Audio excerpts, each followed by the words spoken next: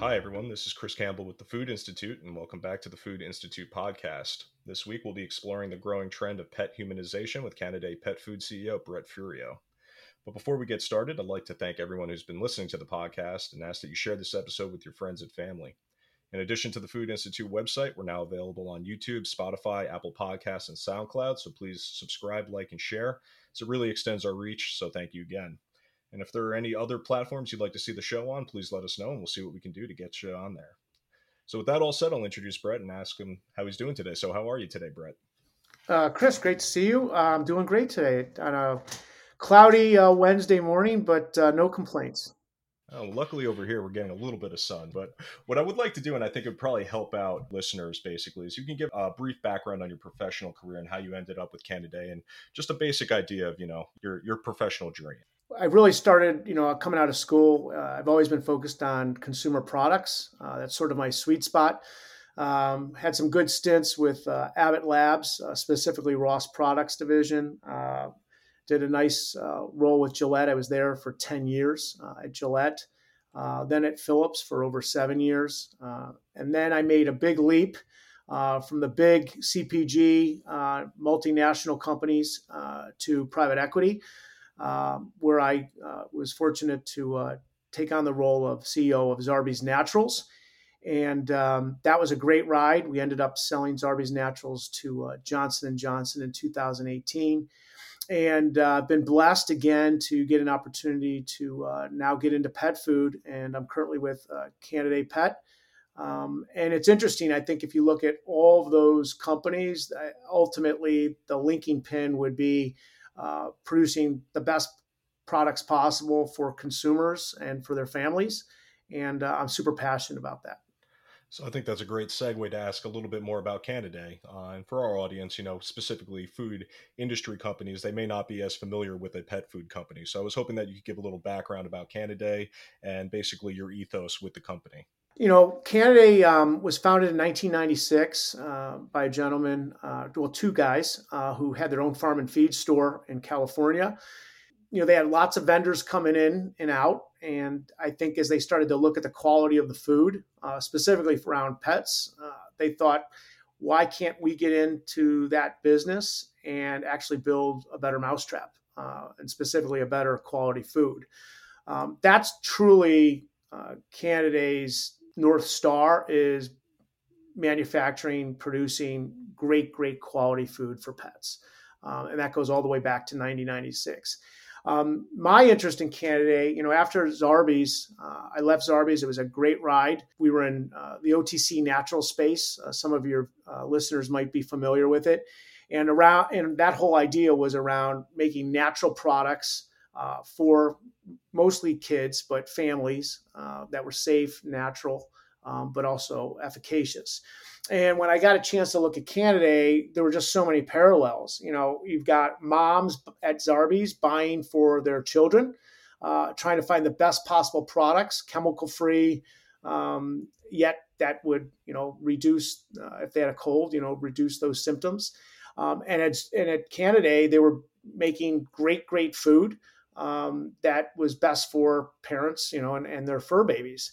So there was a real parallel there. And interestingly enough, whether you're a parent of a pet or you're a parent of a child, we're seeing more and more that consumers are very much interested in getting the best they can for their loved ones. And as you see this, in pets specifically, people are treating their pets much more like children and babies and family members than maybe when I grew up in the 70s, where you saw the dog out in the kennel. Those days are over, which makes the food they buy, the consumer, much more conscious about what the ingredients are. Is it a good quality?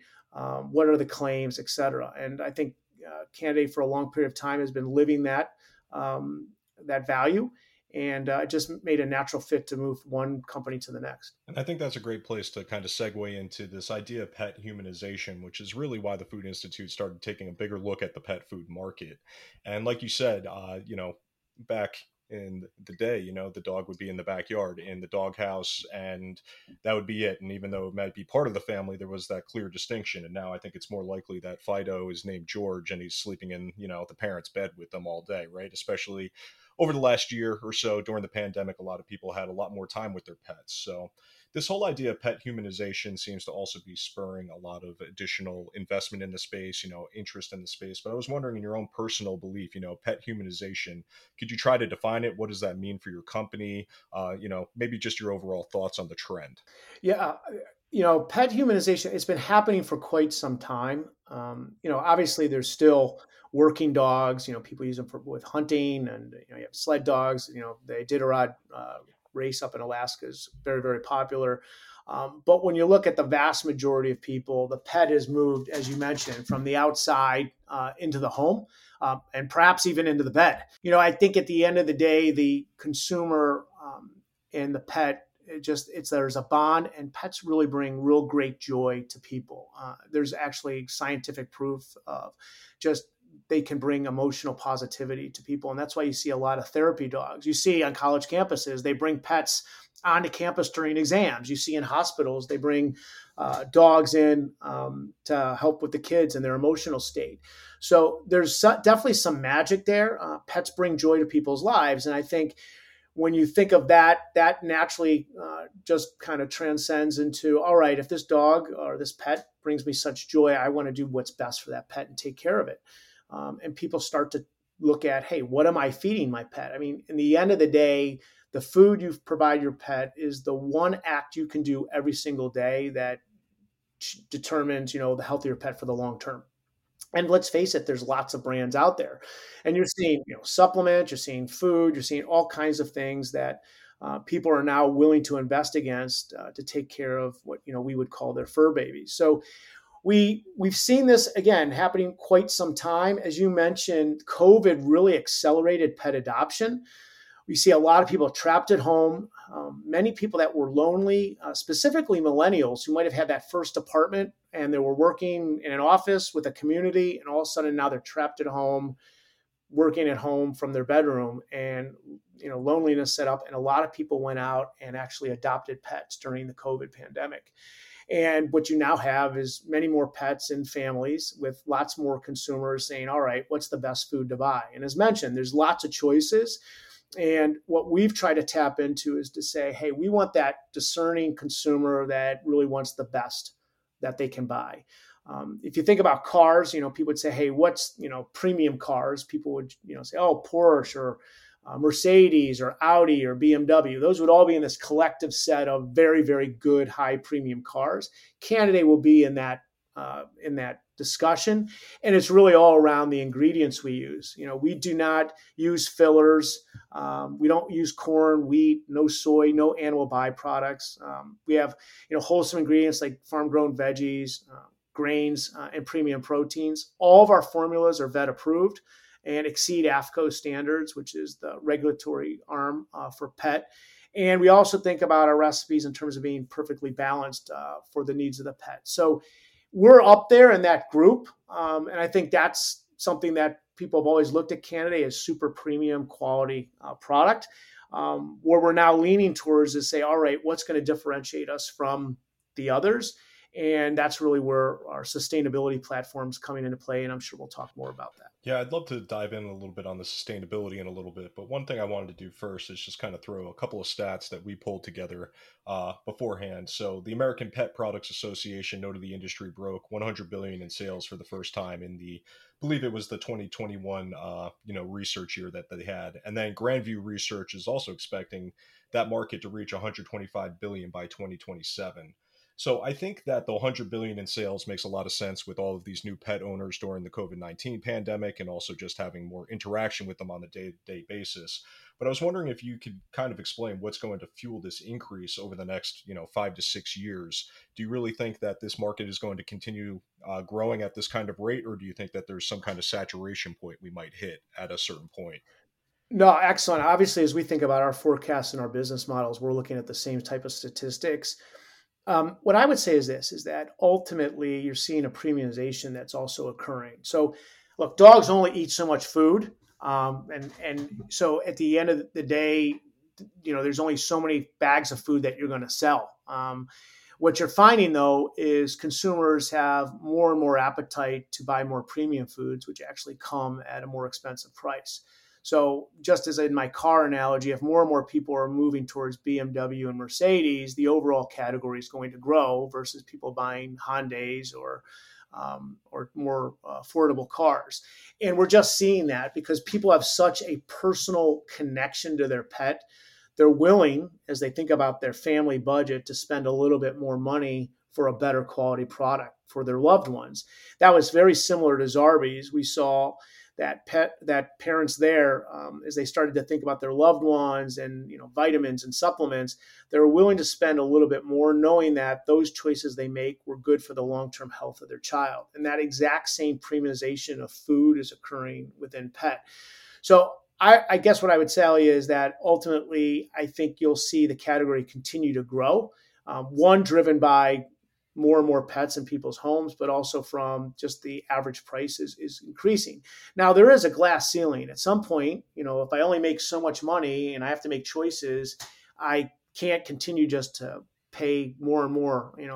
If you think about a Porsche or a Ferrari, there's not many people that can afford that. And we've tried to play is to say, hey, we've got very premium products, but the majority of our line, we're trying to make what I would call affordable luxury for our consumers, to say we're going to give you the best possible product at every price point, so that you don't feel like because you might not have as much as the next guy, that you can still get a great product for your pet and feel really good about it. So now I'd like to jump into that sustainability, portion of your company that you mentioned. So in talks we had before this call, you really did note that sustainability was a really important part of Canada's, ethos and kind of mission statement. So I was wondering if you could share a little bit more on that front, and then maybe we could dive into a couple of the details regarding, programs and sourcing and other aspects of the business that kind of bring that idea to life. Yeah, look, sustainability, I think for pet, I mean, when you consider against other categories, we're dramatically behind, and it's a bit embarrassing as an industry. If you look at leaders, I think the one that always jumps to mind is Patagonia. I mean, they're really living this idea of, hey, the earth is a finite resource. What can we do based on our choices, do better for the world, better for the planet? And ultimately, when you look at the pet industry, compared to food, compared to even automobiles, you're not seeing a lot of progress that's been made, despite the fact that consumers have a really big appetite to say, I want to make choices based on, are those companies helping make the earth a better place? And so we saw that as this big opportunity to say, can we lead here? And I believe we can.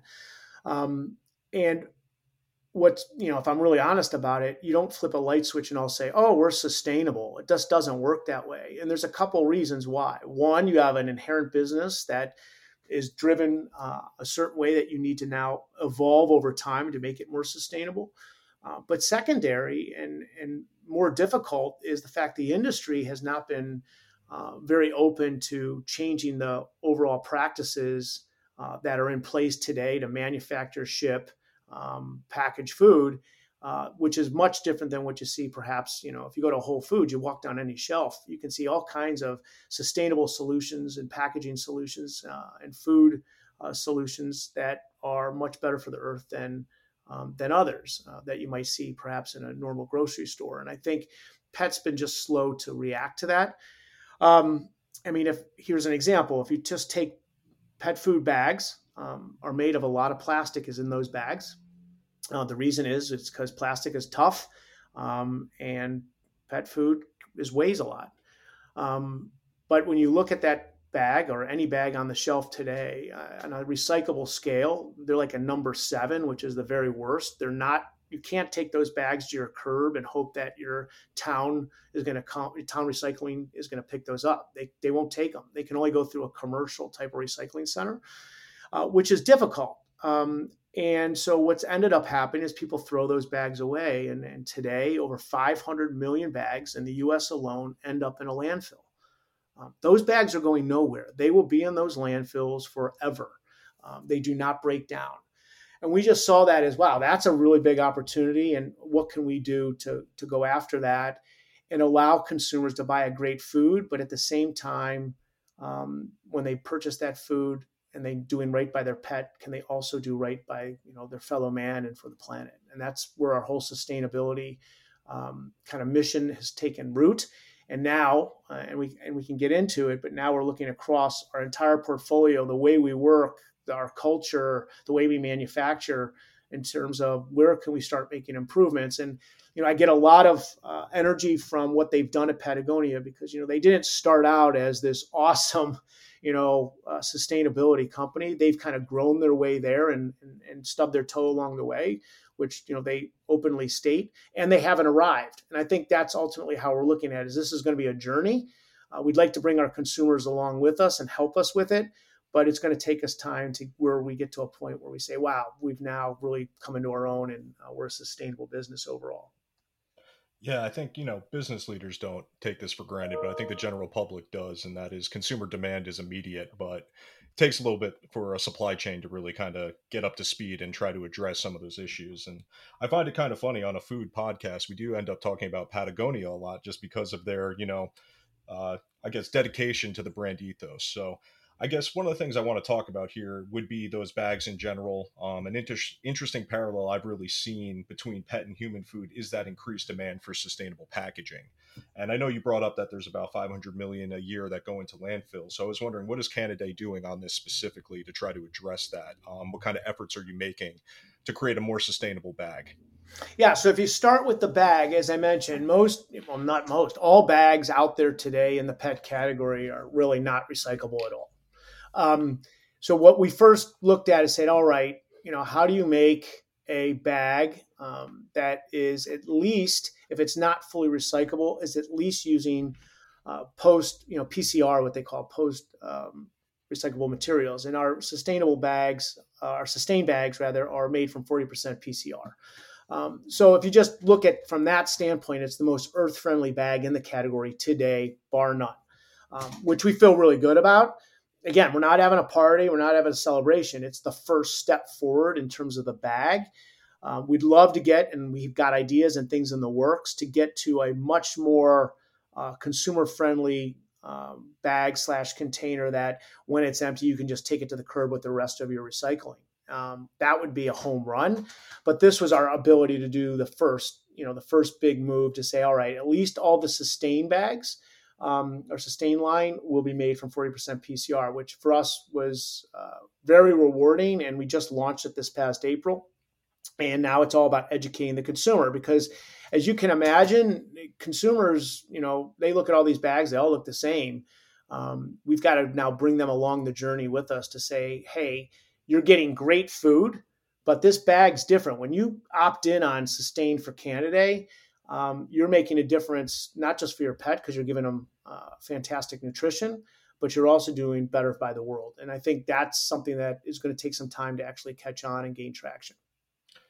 Well, I agree with that. I do think a lot of consumers will find that dual kind of sustainability / health improvement for their pet kind of angle to be a very attractive one. And speaking about that Sustain the Goodness campaign, I know you partnered with Catherine Schwarzenegger Pratt for the campaign. I was just wondering if you could shed a little light on the partnership. Has it helped bring awareness?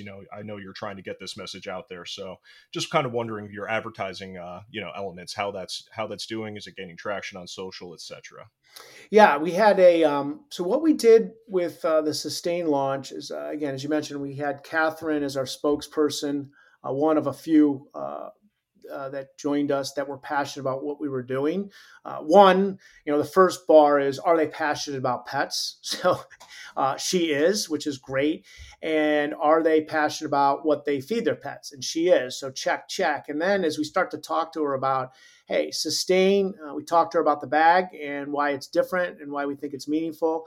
We also talked about the recipes. They're premium recipes made with responsibly sourced proteins like Alaskan salmon, wild caught, cage-free, humanly raised chicken. And then the vegetables we use come from regenerative farming practices. And we even offer a plant-based option for meat-free pups. So when she heard about that, she was really, really intrigued. She was willing to partner with us. And, for us, it's a win-win. You get someone that's authentic, that's credible, and she's got a big audience to help us kind of amplify what we're trying to do to her, to her community. We also were on the Kelly Clarkson show where we launched the product last month. Again, got a lot of good buzz about that. And in my overall sense is, where we're in distribution, what we've told our retail partners is that, look, when you're asking consumers, to buy something different, first and foremost, they're always going to say what's in the bag, right? Because that's what they feed their pet. So the first hurdle is the food and is the recipe really, really good? Check, it is. But now it's all right. And also you get this added benefit in terms of the product, in terms of what it's carried in and why that matters. And I just think it's going to be a little bit of an education process before we get real traction. Although early signs are that the product's performing well. It's in Petco, it's in PetSmart, it's on Amazon and Chewy, and we're early days for sure, but very, very excited about the consumer response. So it's really interesting hearing that ingredients list. Wild caught salmon, free range chicken, and regeneratively grown vegetables, and a lot of these things are items we're seeing really dramatically increased demand for human consumption. So I guess my question here is kind of twofold. So one, does that influence your decisions when you're formulating the products? Do you look to human food trends at all? And then I guess number two is, competition and sourcing. Are you finding any kind of competition there, trying to find, the inputs for the product? Yeah. So historically, pet food has always followed human trends anyway. It's if a trend happens in human food, you'll quickly see manufacturers uh, position that for pets. The fact is, pets are not human. So some of those trends actually are beneficial. But what we've always said is pets, they are dogs, they are cats, and we need to make sure that we work with vets to formulate uh, ingredient decks that really make sense for them. You wouldn't go, you certainly wouldn't want my pet eating my diet. I don't think that would be a great outcome for any pet. So that's number one. But yes, there are trends that are followed. Protein's a big piece right now. If you have active dogs, protein obviously is a big factoid in that. And if you think about our pure limited ingredient line, all of our proteins, it's the first ingredient in the deck. So the first, and that's important. So how we formulate our products has a lot to do with who's the end user, which is the dog. And then we come up with formulas for different dogs that are active, dogs that are not so active, dogs that might be a little bit overweight, dogs that are puppies, what have you. But yes, humanization is also affecting the category in terms of the offerings we make. In terms of competition, you know, I'm totally open for competition and I'd actually embrace it, especially around sustainability. We're a little company, we're privately held. We don't have that many employees. We do make our own food, which I'm really, really proud of. But to really get real change, and if you look at any category, if you look at a food category, if you looked at Zarbee's in the OTC category, it's always the small, independently challenger brands that jump on to really disrupt a category. If you look at pet food, look, the big companies like the margins they make. The big companies like the way business is done. They've got millions and millions of dollars invested in machinery and everything else that they have that, wow, if we had to make different types of bags or we had to make different types of formulas, that would upset their supply chain. And at the end of the day, would probably disrupt a little bit their gross margin and what they make on the bottom line. So for me, if we got a lot of competition that's quickly started copying us in terms of what we were doing with and some of the sustainability practices that we've put in place, two things. One, it means we've arrived, and that means it's really catching on because consumers are opting in. So that would be great news. But even more importantly, it's a big category. It's over $30 billion just in pet food. And what I would really love, if you really think about, you work, you want, obviously we all want to make some money, but if we can really leave an impact on the world and I can get a General Mills or a Mars or a Nestle or a Colgate to follow our lead and start really getting into sustainability, then we've really fundamentally changed the way the category is run. And we fundamentally have done good for the rest of the world and for the planet. And that would be highly, highly rewarding. So I'm not so worried about competition. In fact, if they started copying us, that would mean a lot of good things, not just for Canada, but way beyond. And that, again, would be very gratifying.